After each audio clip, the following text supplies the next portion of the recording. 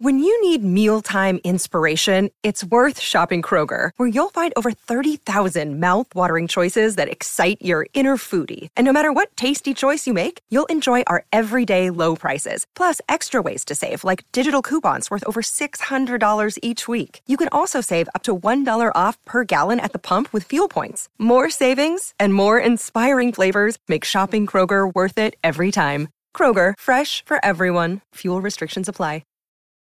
This episode is brought to you by Reese's Peanut Butter Cups. In breaking news, leading scientists worldwide are conducting experiments to determine if Reese's Peanut Butter Cups are the perfect combination of peanut butter and chocolate. However, it appears the study was inconclusive, as the scientists couldn't help but eat all the Reese's. Because when you want something sweet, you can't do better than Reese's. Find Reese's now at a store near you. Okay, first, I have to tell you, of all the things you will encounter on the route, and I think the first thing was a full-page picture of a poison ivy bush. She's like, okay, there is poison ivy all up and down the route, so don't touch it. It looks like this, but you're probably going to get poison ivy anyway. And she looks at me like, is that enough? Have I convinced you not to do it? And I'm like, great, yeah. Continue. What else you got? And she turns the page, another full-page picture of vegetation. Stinging nettle. And this is worse than poison ivy because the stinging nettle leaves little things in your skin and they fester and it really makes your life miserable. I'm like, okay, what else? what else? She took a big breath and she turns the page. And it was a picture of a mountain lion.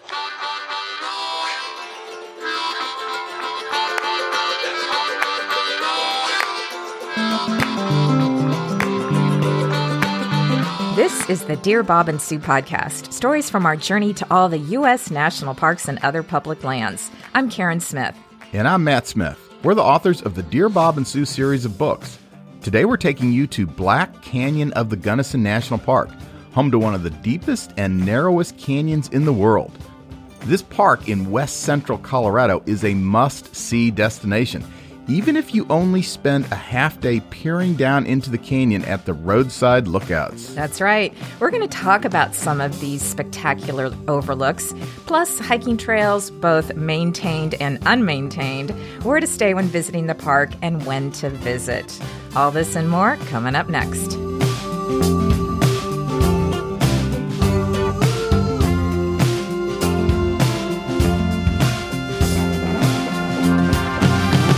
You know, Matt, I love it when you do the outline. Do you? Yes, I love it. It's so neat. You know, when I do the outline, it's random paragraphs of words. Yes, I've noticed. I wanted to talk to you about that, but we could talk about that later. And when you do the outline, it's just this series of bullet holes all the way down. I love it. Yeah, bullet points, not bullet holes. Oh, bullet points. Yeah. So are you picking up some points, Karen? Or some holes, whatever you call them? And how to do an outline? I think it's too late in life to change my ways. I think what we should do is just agree with that. What? I think we just need to have you do the outline from now on because it is a thing of beauty. Okay, let's get into it. Okay, Black Canyon of the Gunnison. That park is very near and dear to our hearts. It is. Yeah. And not just because it's a great park. No, and it's one of the first parks that we had never been to when we started our journey to all the national parks. And so that was one of the reasons. Yeah. Yeah, I know you like it for another reason. I like it because dear Black Canyon of the Gunnison sells our book, Dear Bob and Sue. They do. In their visitor center. And not only do they sell our book, but they feature our book. They prominently display it. Well, when they don't run out of copies. They're ordering it all the time. It's a thrill for us because most park bookstores have shunned our book. They don't like us. Why is that, Matt? I don't know. Oh, I know what the problem is. What's the problem? I'll tell you what the problem is. All right. So years ago, we got an email from the chief ranger at Joshua Tree National Park. His name is Jeff, and he had read our book and he really liked it. And so he mentioned in his email, hey, the next time you guys are in Joshua Tree, come by and see me.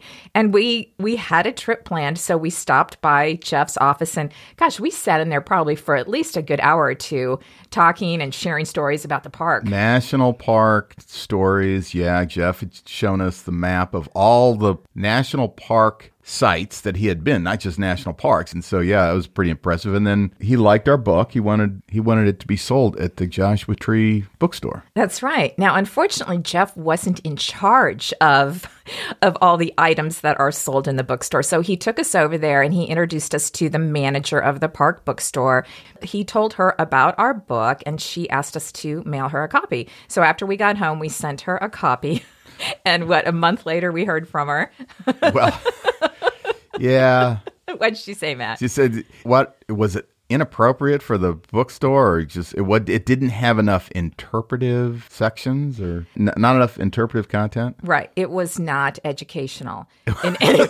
It was not educational in any way. Nice. So unfortunately, they would not be able to sell our book, which is shocking to me because I think any book where you can read about cooking your testicles on your laptop should be considered educational. And interpretive, don't you think? Yes, both. It wasn't mine that we were cooking. We were concerned about somebody else who was traveling with us using their laptop on their lap. I know, but you wrote it. I did write it, yes. Yeah. No, they didn't. A lot of the bookstores don't carry our book. Most of them don't. There are some things that they probably found objectionable in there on every page. Yeah. But anyway, Black Canyon of the Gunnison does, and it's a thrill for us. And I think there's a reason they sell it, and we'll talk about that more later when we get to our experience in the parks. Anyway, okay, we should move on. Yeah, let's talk about what it is, where it is. So okay. What is Black Canyon of the Gunnison National Park? Well, it's a park in western Colorado, centrally located in the state north to south, and it contains one of the deepest and most dramatic sections of the Black Canyon of the Gunnison River. It's the canyon that the river has carved out, and the canyon itself is about 48 miles long, and then the park has 14 miles of the canyon. Right, and probably the most spectacular 14 miles, wouldn't you say? Oh, yeah, absolutely, yeah. Yeah, I saw a description, and I cut and pasted this because I just loved it, because it sounds so dramatic. Monolithic walls of ebony schist. I don't know what any of that means. Slashed by veins of granite and carved to depths of more than 2,000 feet tell the tale of 2 million years of the mighty Gunnison River relentlessly churning through mountains of stone. How's that for a description of a park? You use the word monolithic a lot at home, and ebony schist. If I hear ebony schist one more time, but I love ebony schist. I can't stop talking about it. We always get ebony schist anytime we go to a national park. We load up and bring it home. No, because you're not supposed to take anything out of a park. Take anything out of the park, so we don't do that. It's a pretty small park. It's only about 31,000 acres, which is 1/9 the size of its neighbor, Rocky Mountain National Park. Yeah, so it's not a huge park, but it has very dramatic landscape.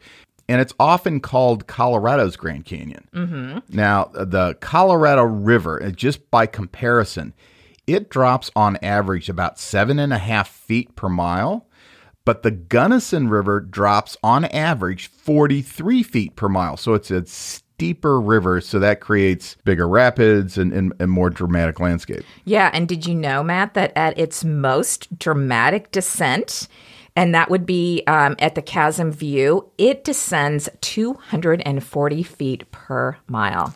Wow. I've read that somewhere. Oh, that's right. When I did the outline. It's next to the bullet hole. Yeah, it's next to the bullet hole on that. Yeah. Now, the canyon, like I said, only part of the overall canyon is in the park, and it continues both upstream and downstream. Upstream, there's the Curacante National Recreation Area, or as we called it when we visited all the parks, the Charcuterie National Recreation Area. And then downstream, it's the Gunnison Gorge National Conservation Area. That's right. Now, the Gunnison River in its entirety is 180 miles long, and it is no longer a wild river. I think there are, 3 dams along the Gunnison? There are, and that's kind of what creates the Curacante National Recreation Area. Okay, so all those dams are upstream in the National Recreation Area. Yep. Okay. Yep. So if you're visiting Black Canyon of the Gunnison, there are 2 entrances, 2 primary areas. There is the South Rim entrance, which is 15 miles east of Montrose. And then there is the North Rim entrance, which is 11 miles south of Crawford. So the South Rim is really where most of the infrastructure is, the visitor centers on the south side. Now, you can drive to the north side, the North Rim of the canyon, but there's not as much there. The last 7 miles of the park access road and the entire North Rim Drive Road are unpaved. They're gravel roads. Typically, the roads are in good condition and passable by most vehicles. Right, and there's also no bridge across the canyon, so you have to go around, and it takes about 2 to 3 hours to drive from one rim to the other. So you're going to have to allow a lot more time if you want to see both of them. Yeah, now that North Rim's closed in the winter. Right. And there's no specific date they close it. It's depending on weather. They do keep the South Rim open 365 days of the year, although that road at some point is closed due to snow. But when that happens, you can still go and snowshoe in the park. And depending if it's a low snow year, you can get pretty far into the park and do some of the trails on snowshoe. I think that would be really fun. So the Visitor Center, did we say the Visitor Center sells our book? The Visitor Center is open all year round. The hours vary depending on the season, but you can get as far as the Visitor Center in the winter, park your car and then snowshoe in from there if that's something you want to do. So like we said, sometimes that South Rim Road is closed due to weather. It's typically open for cars from early April through mid-November. And then, of course, the North Rim's closed to vehicles in the winter. So, Matt, when you were doing this beautiful outline, did you happen to look up how much snow they get in the winter? They must get a lot. I didn't. That was the part of the outline that you were assigned. And Karen, it depends year by year. Oh, it does. They don't get the exact same amount of snow every year. Okay. So okay. Obviously, it's very snowy if that scenic drive is closed. Yeah, visit in the winter, and then you'll see for yourself. So speaking of visitation, this is not one of the parks that are super crowded. They get 2019, they had 432,000 visitors. Yeah, kind of the same ratio as size to Rocky Mountain National Park, about 1/10 of the visitors to Black Canyon of the Gunnison. Yeah. All right, so why the heck is it called Black Canyon? Why is it, Matt? Tell us. Because it's so deep and narrow that the sun doesn't make it down to much of the canyon. There are parts of the canyon that only get about 30 minutes of sunlight per day. Okay, so it's actually Black Canyon means dark canyon, right?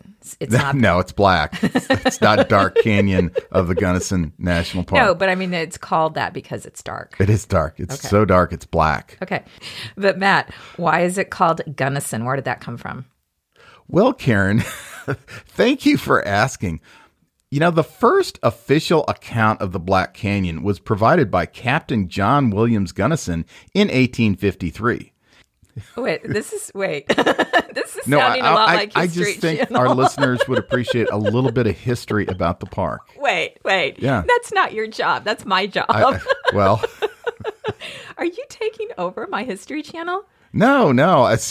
But if anyone at the History Channel is listening, if there's an opening for a male narrator. Continue. Let's see how you do. Okay. So, John Gunnison, Captain John Gunnison, actually, we should use his military title. He was leading an expedition. He was trying to survey a railroad route from St. Louis to San Francisco.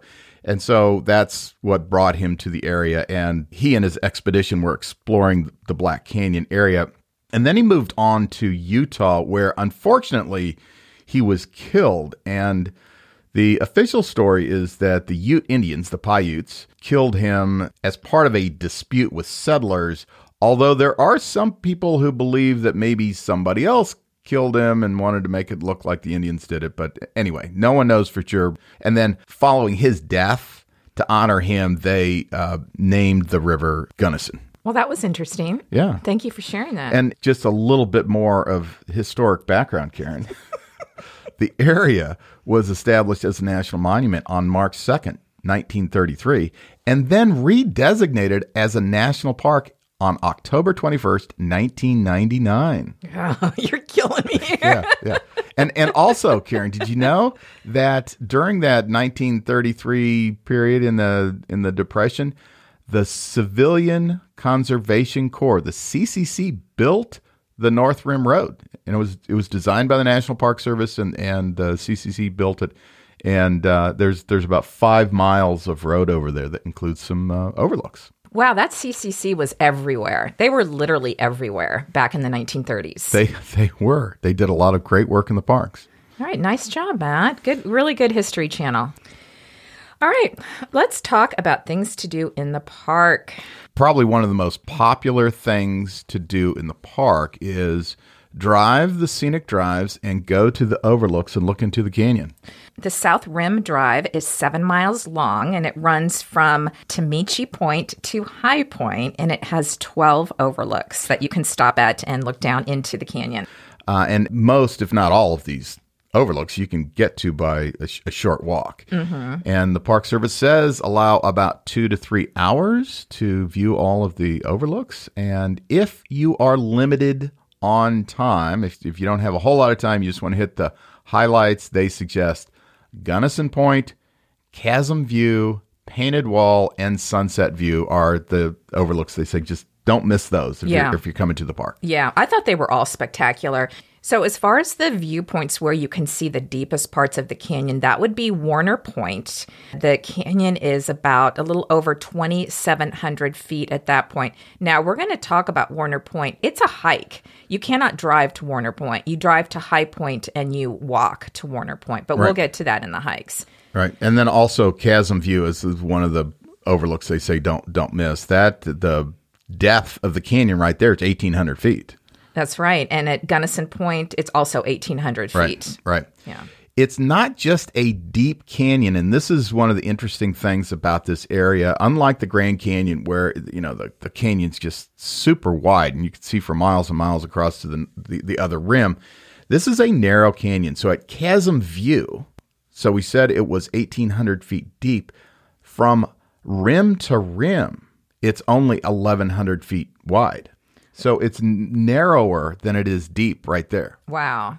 And it's not just narrow at the top. Down at the bottom where the river is, there are areas that are very narrow. At its narrowest point, it's 40 feet wide. For a river that size, that's really tight. That's really tight. Can you raft through that area? Like do a float trip? No, I don't think you can. It's pretty technical. The river is pretty technical through the park. I guess there's some dangerous areas, and there's at least a couple of difficult portages. So it's not raftable in the national park. Oh, that's too bad. That would have been a fun thing to do. Yeah, it would. Okay, so back to the overlooks. I think my favorite overlook to see was everybody's favorite overlook, which is Painted Wall. That viewpoint is amazing because you're looking across at this granite wall that's like streaked with colors.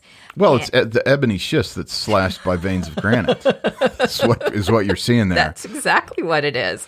And the Painted Wall also happens to be the tallest cliff in Colorado at 2,250 feet. Yeah, so that's those are some of the dimensions of the canyon. Now, the North Rim Road, we should mention that we haven't been there. We have not. Because when we visited the canyon, we didn't have time to get over to the other side. But the North Rim, you can get there by going to essentially the small town of Crawford, north of the canyon. And there's a gravel road at the east end of Crawford State Park that leads to the North Rim Road. That North Rim Road has access to 6 overlooks, so you can see some spectacular views from over there as well.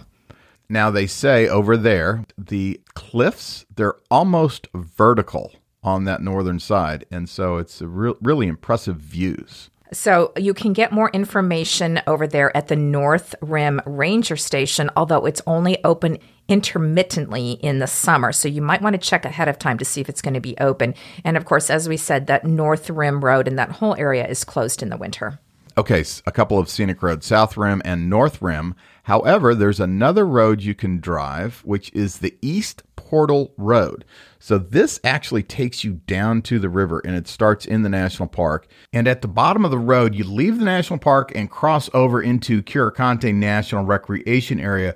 And at that point, the road dead ends.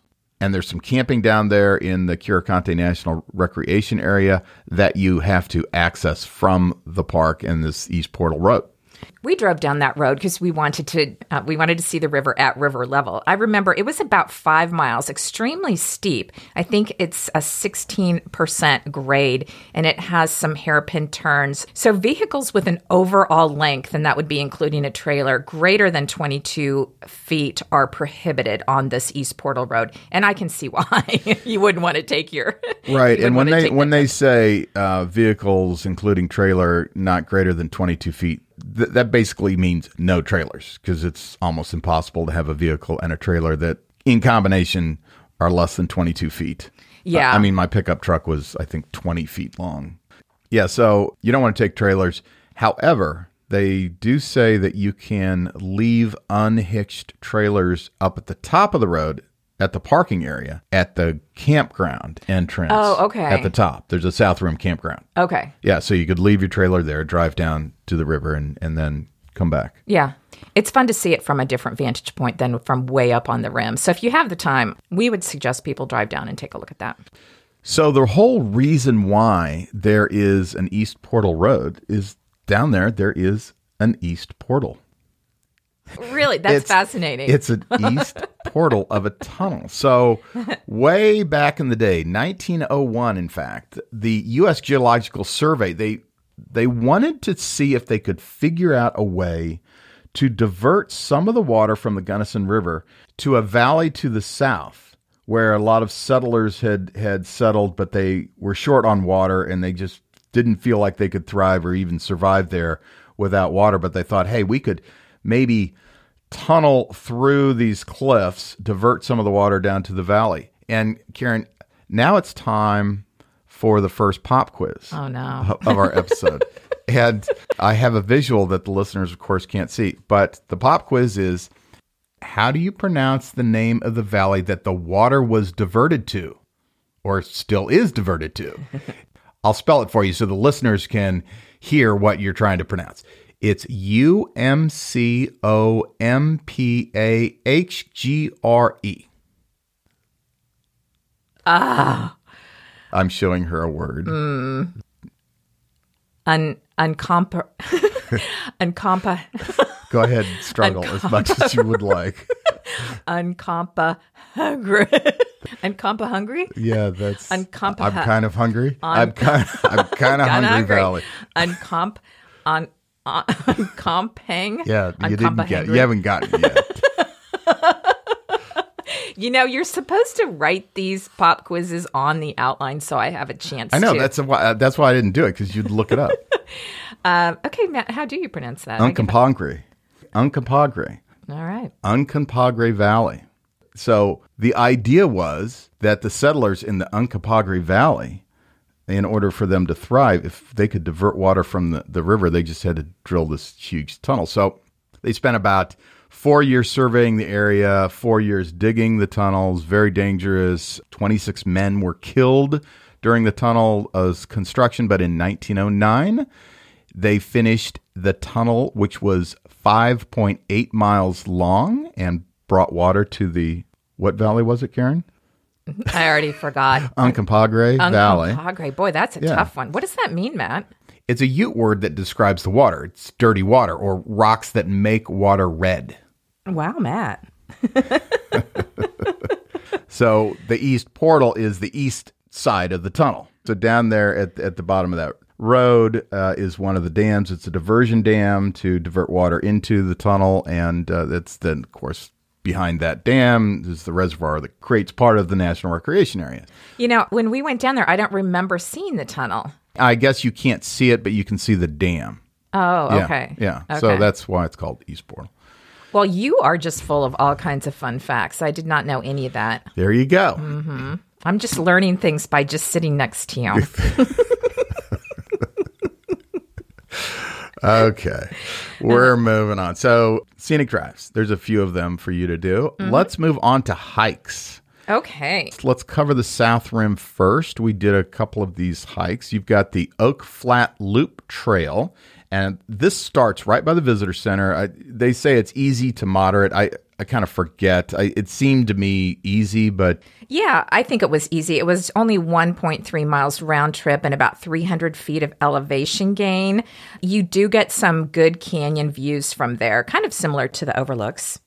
And on a lot of these trail descriptions, if you're going to All Trails or a site like that to look at the descriptions, they will talk about great views of the canyon. I have to say, though, we've done some of these hikes. There are some great views from these trails, but they're really not much different than you see from the overlooks that are off the roads, right? So it's not like if you're going down these trails, you're going to see a site that you really can't see from an overlook by the road. Sure. Yeah. Oh, one other thing, that Oak Flat Loop Trail, there are no pets allowed. Good to know. Then you have the Rimrock Trail, which is right by the Visitor Center. It's easy to moderate, about 1.5 miles out and back, 190 feet of elevation gain. Now, dogs are allowed on this, but they must be leashed. And some of the trail descriptions that I read, people say that this was more kid-friendly than the Oak Flat Loop Trail. Yeah, I know that Oak Flat Loop Trail does have a few drop-off areas, so that's probably what they're referring to. You know, you got to watch your kids on that Oak Flat Loop Trail because there are some drop-offs down into the canyon there. Yeah. Another trail that we did was Warner Point. And like you said, you drive to the end of the South Rim Road, the High Point lookout area of the road, and then the trail starts from there. And it's listed as easy to moderate. Yeah, I'd say that's about right. Yeah, it's 1.5 miles out and back, about 400 feet of elevation gain. Again, some great views of the canyon, similar to the ones you'll see at the overlooks. So these three hikes at the South Rim are all at the top of the rim. And then in the North Rim area, there are some rim hikes as well. There's the Chasm View Nature Trail that's listed as moderate. It's about a third of a mile round trip. There's the North Vista Trail. It's moderate if you go to Exclamation Point, which is about a 3 mile round trip. But if you go all the way to Green Mountain on that trail, which is about a 7 mile round trip, they say it's a strenuous hike. And the third trail over there is Dead Horse Trail. It's easy to moderate. It's about 5 miles round trip. And all of these trails, there's information on the park's website about them. And of course, again, you could go to a site like All Trails and get more information. Sure. And double check, if you have pets with you, double check, because I believe you can take your pets to the overlooks, but some of these trails, obviously you can't. You'll want to double check and see where you can take your leashed pet. I know on that Dead Horse Trail, pets are not allowed. And now a short break while we talk about one of our favorite things. Karen, you and I used to have a little competition going on about which one of us would be the first to grab our Rumple blanket and which one would be left shivering with the dud blanket, as I called it. It seems to me that I usually won that competition. That's because I let you in. I want you to have the Cozy Soft blanket, the one that's made out of the same material that's in puffy jackets and sleeping bags. I don't mind being cold. Oh, now you're kind of making me feel bad. Kind of. No, it's fine. All those times we sat outside by the fire, the times we camped and set up our chairs in the park to watch the stars come out, all the outdoor concerts we went to, I was happy that you were warm and cozy wrapped in your Rumple blanket. Of course, once my limbs went numb, I couldn't feel anything anyway. Well, the good news is Rumple has sent us 2 new blankets, so now we don't have to fight over it anymore. But I call dibs on the Olympic National Park one. Yeah, how cool is that? On top of having over 135 different designs, they also have a National Park series of blankets. I think we should collect them all. Not only are the designs beautiful, but they're weatherproof, durable, and cozy. And Rumple recycles over 5 million plastic water bottles a year to offset their carbon footprint. In fact, each blanket is made from 60 recycled water bottles. Well, it's their mission to introduce the world to better blankets. I know, but there's more, Karen. If any of our listeners order a blanket from the Rumple website and use the code DEAR, they'll save 15%. That's DEAR.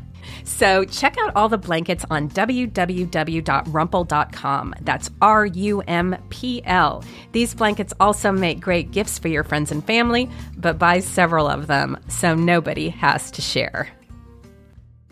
We talked about the trails in the park, but the hiking isn't limited to trails. There are trails and then there are routes. You could actually, if you wanted to, you could hike all the way down to the river.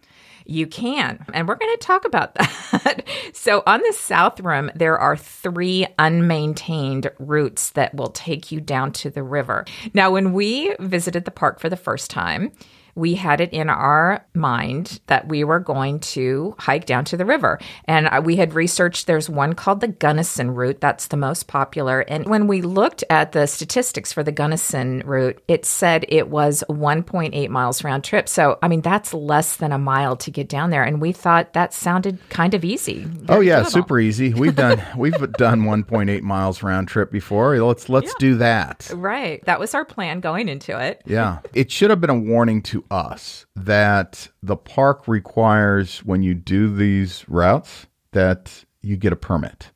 And so I thought that was a matter of just like flagging down a ranger and saying, hey, we'd like a permit. And they would, write our name on a thing that you put on your backpack and off you go. That's not the case.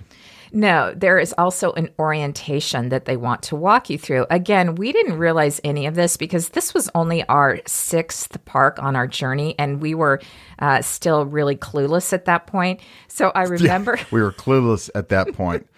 Unlike now, where we have the entire clue book at our disposal. But we still don't read it.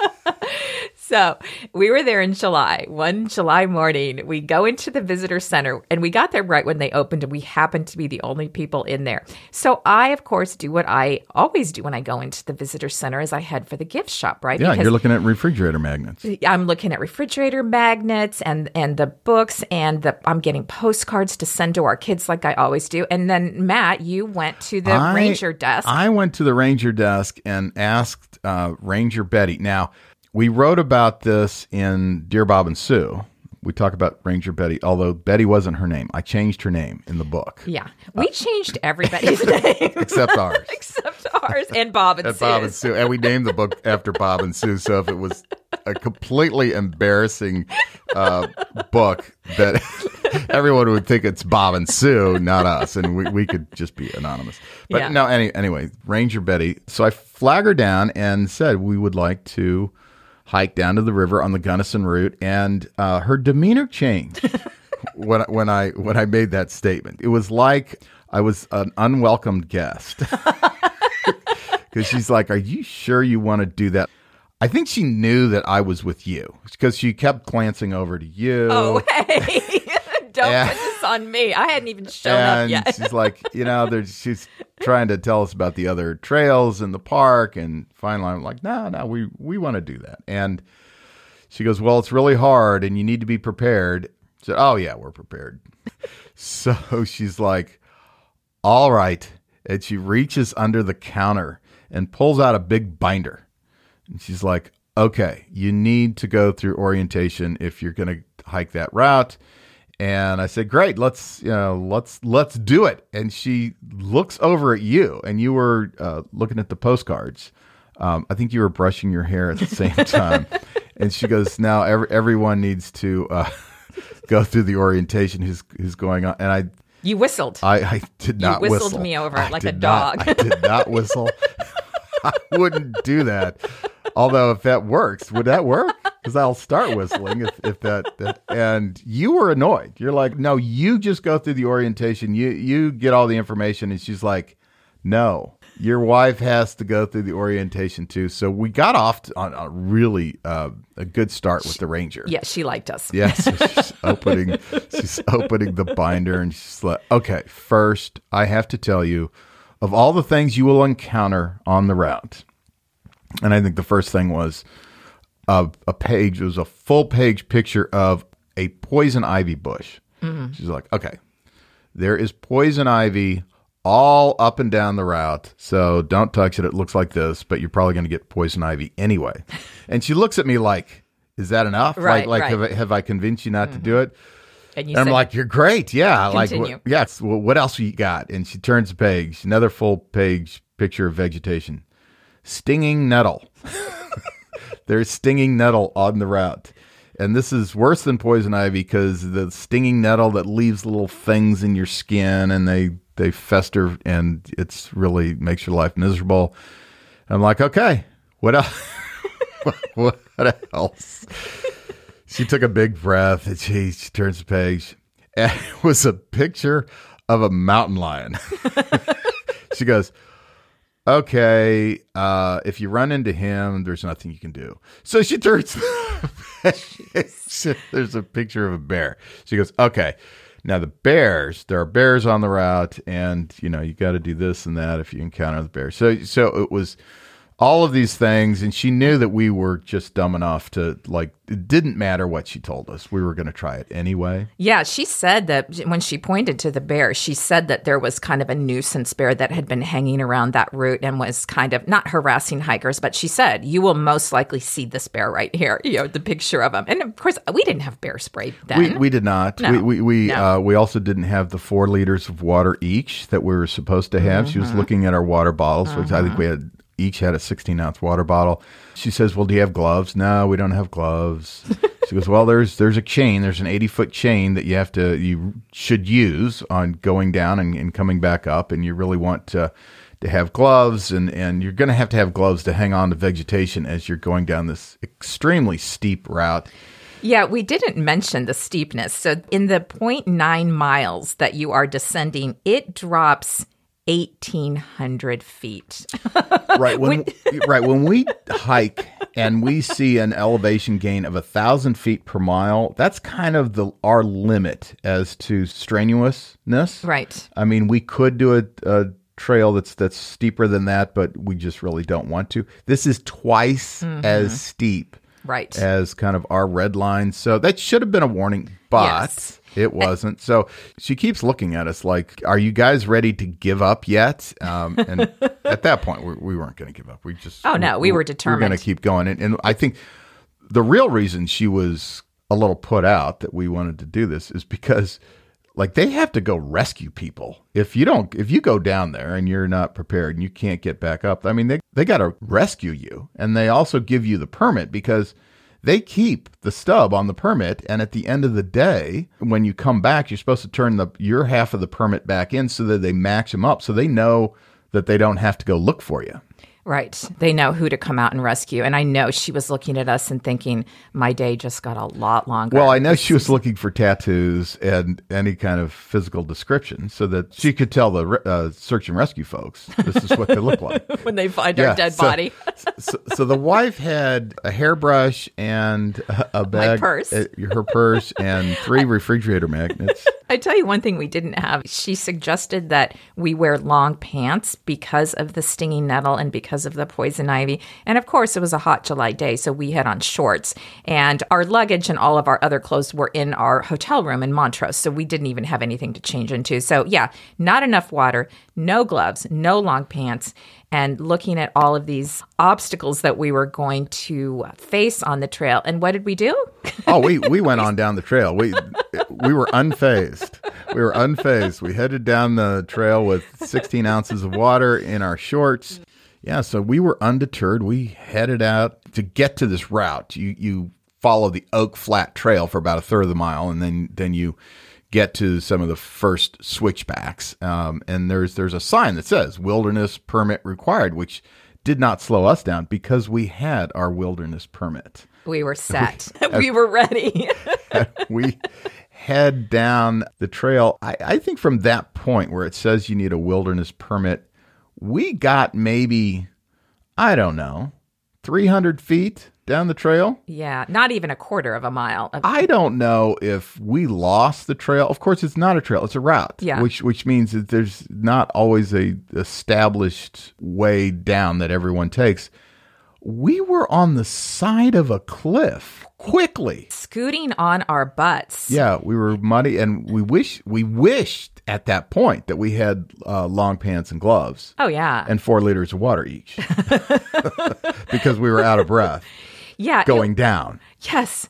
It was one of those things where you had to hang on to any roots that were sticking out or tree branches. It was that steep. We literally kind of sat on our butts and scooted along.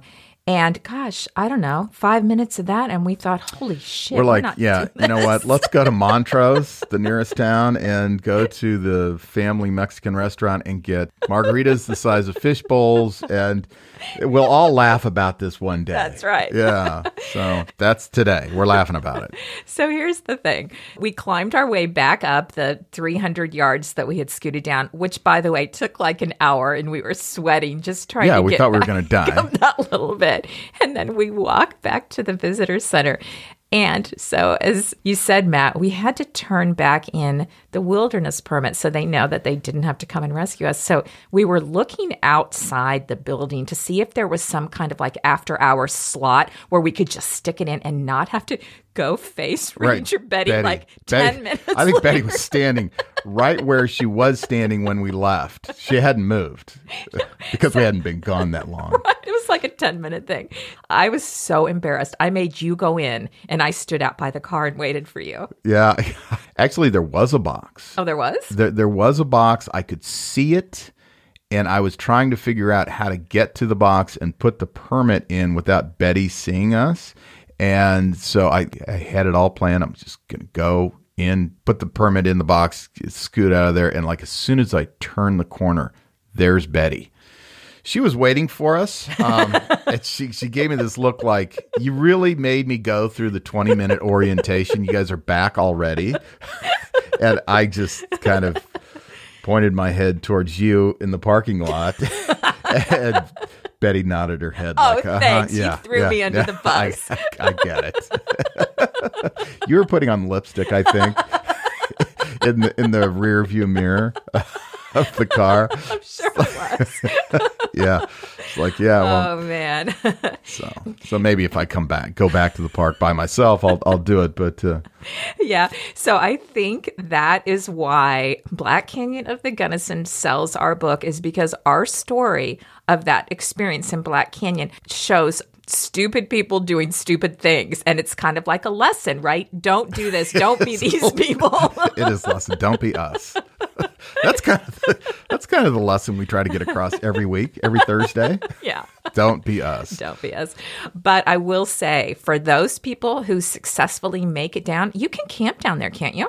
Like wilderness You camp? can, and I think that's kind of the point. It would be a long day to go all the way down and back in one day, although I'm sure people smarter and in better shape than us have done it many times. But I think also what people do is they hike down one day. They camp down there. There's, at least at the Gunnison route, I think there's 3 established campsites, and there's an outhouse. And then you have some access to the river. And then they hike back the next day. You know, I can't even imagine, as hard as it was going the 300 feet that we went, to try to do it with a bigger backpack and a tent and a sleeping bag and all that stuff. There's no way. Well, if you leave the purse and the refrigerator magnets in the truck, that's less weight.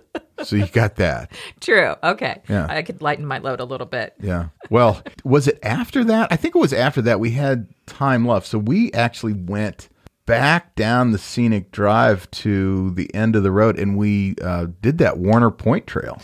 We did. So we parked at High Point, and we did the Warner Point Trail that we talked about earlier. And then what's funny is, so there is another route down into the canyon from that Warner Point area, but it's not very well marked. And I just wanted to see it, right? You just wanted to get to see if maybe that was less steep or dangerous? Well, what I found out doing some research is that the Warner Point route is 2.7 miles round trip, and it has a vertical drop of 2,722 feet. So it's longer. Yeah. So Yeah. it's longer and just as steep. Yeah. So yeah, it's probably harder. Yeah, it says this is the most difficult one. But I just wanted to see where it started. I wanted to see if I could look over the edge and see what it looked like. So we're walking along the Warner Point Trail, and a law enforcement ranger is hiking towards us. So as he got up to us, I stopped him and I said, excuse me, could you tell me where the access is to the route that goes down into the canyon, down to the river? And I think his head spun around at that point when he looked at us. Yeah, he said, "You're not planning to do it, are you?" And I nodded my head towards you, and he nodded in agreement. It's like, yeah, no, I get it. We said, oh, God, no, we're not planning to do it. We just about killed ourselves trying to do the Gunnison route. So anyway, he chatted with us for a while, and he pointed out where the access was. Yeah, he was just relieved to have 2 fewer visitors to have to go rescue that day. Yeah, and look, in all seriousness, I mean, we can laugh about how stupid we were back then, but when visitors to the parks overestimate their ability and they get themselves in over their heads, then what happens? The rangers have to risk their lives to rescue these people, like they would have had to rescue us. So go slow, start small, like start with a margarita at the Mexican restaurant in Montrose and work your way up to the Gunnison route. Don't try to do that as your first thing. But speaking of which, Karen, let's talk about where to stay if you're going to visit this park. Yeah, so Montrose is very close. That's where we stayed on our first visit. And then I guess if you're visiting the north area and you want to stay someplace close, that would be the town of Crawford. Yeah, I don't think there's a lot of places. There's a couple of B&Bs in Crawford, less populated over there. Really, Montrose is your place to stay. Yeah, lots of hotel options, and there were some good restaurants there. But what we would suggest, what we did on our second visit to Black Canyon of the Gunnison, is we stayed in Ouray, Ouray. We've talked about this darling little mountain town before, and it's only 36 miles south of Montrose, so it's not very far.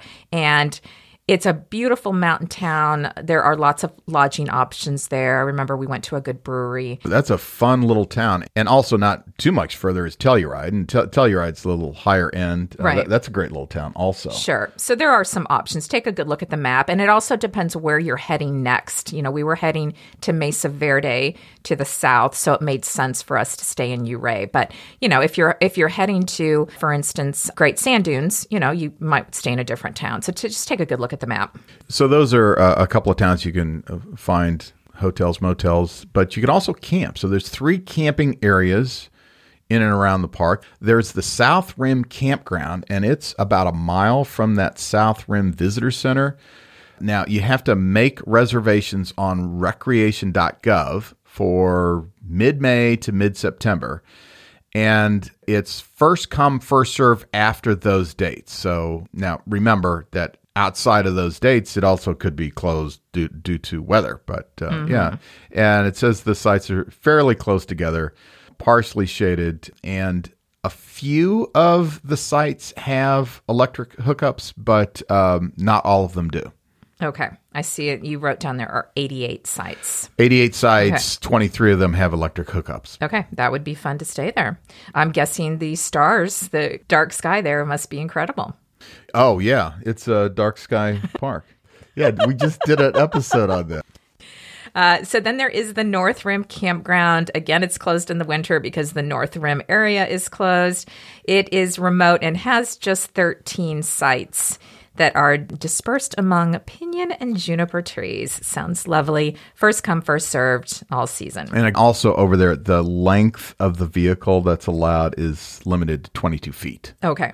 And then, of course, you could camp at the East Portal Campground down by the river. It's in the Charcuterie National Recreation Area. They've got 15 sites. It's closed in the winter. But here's the thing. When people are thinking about camping in the National Recreation Area, they're thinking, okay, well, I got a site there and I've paid for it or whatever. But you have to go through the national park to get to the campground. And so in order to do that, you're going to have to pay the entrance fee, the $30 entrance fee to get into the national park, unless you have a pass, right? So just keep that in mind if you're planning on camping there. You have to get to the campsite through Black Canyon of the Gunnison National Park. Okay. And a bonus, one thing you can also do is you can take a boat ride into Black Canyon of the Gunnison from Kirakonte National Recreation Area. So these boat tours leave the Morrow Point Reservoir. It's an hour-and-a-half boat tour with a ranger. They travel into the Black Canyon of the Gunnison, and you'll learn about geology and wildlife and railroads and water control and all kinds of things. What about the early inhabitants? Do you learn about those on the tour? You'll learn about those, Matt. And I'm guessing about the East Portal, what was it, diversion tunnel? The diversion tunnel. Yeah, I'm guessing that probably is talked about. Now, the tours run at 10 a.m. and 1 p.m. every day in the summer except for Tuesday. This is usually from June to mid-September. However, big disappointment, these tours will not be running in 2022 due to a major construction project that's ongoing. Well, you got everybody excited. I know, but and then never mind. I know. Well, here's the thing, though. What if they're going in 2023? What if people are listening to this podcast 10 years from now? Exactly. Oh, way back in the 20s. Right. Yeah, right. I didn't know that they were even alive back then. So if you want more information about this isn't on the Black Canyon of the Gunnison website. It would be on the Curaconte National Recreation Area website. All right, Karen, wrapping it up. When to go? When's the best time of year to go? Well, as we said, because of the weather, we probably wouldn't recommend going before mid to late April. And by mid-October, you could run into snow. So well, with the exception if you're into snowshoeing or cross-country skiing and you have a vehicle to get up there on the South Rim, try that, and probably, if it's a good snow year, it might be spectacular up there in the winter. That's right. I did see on the park website, they said that most visitors show up between 10 in the morning and 2 in the afternoon, and those overlooks can get crowded. So they're suggesting that visitors go early or go sometime after 2 o'clock. And actually, I'm guessing that would be a fun place to see the sunset. Mm-hmm. I'd suggest going late afternoon if this is summer. Go to all the overlooks, watch the sunset, and maybe hang out and see the stars come out. I think that would be a great thing to do. Yeah, the stars, I'm sure, are brilliant there. Mm-hmm. So unless you're camping or, doing one of the routes and you're actually prepared for it and camping down there, I think it's kind of a 1 day or a 1/2 day park visit. Yes. If you go to the south and north rims, you got about 2 to 2.5 hours of driving also added on to get from rim to rim, so that would be a full day. But if you're just going to go to the South Rim and look at the overlooks, it's probably a half-day park. Yeah, because we managed to drive the scenic drive, look at all the overlooks, hike the Oak Flat Loop hike, and hike the Warner Point Loop hike, and have our little 10-minute excursion down into the Gunnison route. We did all that in a half a day. Yeah. So, you could easily do it. Or take your time and take a whole day. But this is not a multi-day park. Yeah, so, this is, like we said about the visitation, the Black Canyon of the Gunnison. By the way, when we were doing our trip, we had to shorten its name to the BC of the G. Mm-hmm. This was just too many syllables for us to say. But, if you're going to go to the BC of the G, I think a lot of people don't make it its own destination, like they're going to travel across the country to go see this. But it's a great add-on. If you're in Colorado, you're going to other national parks, and it's kind of on the way to Mesa Verde. So if you're kind of doing a loop of some of the other great public lands in Colorado, western Colorado, it's a must-see stop. I think so, too. Standing on the rim and looking down into the black/dark canyon. The dark canyon of the Gunnison. The dark canyon of the Gunnison. It is really spectacular. Oh, I just got goosebumps talking about it. Highly recommend this park and highly recommend the visitor center and the book display as well. Yeah, and say hello to Ranger Betty. That's right. Tell her we said hey.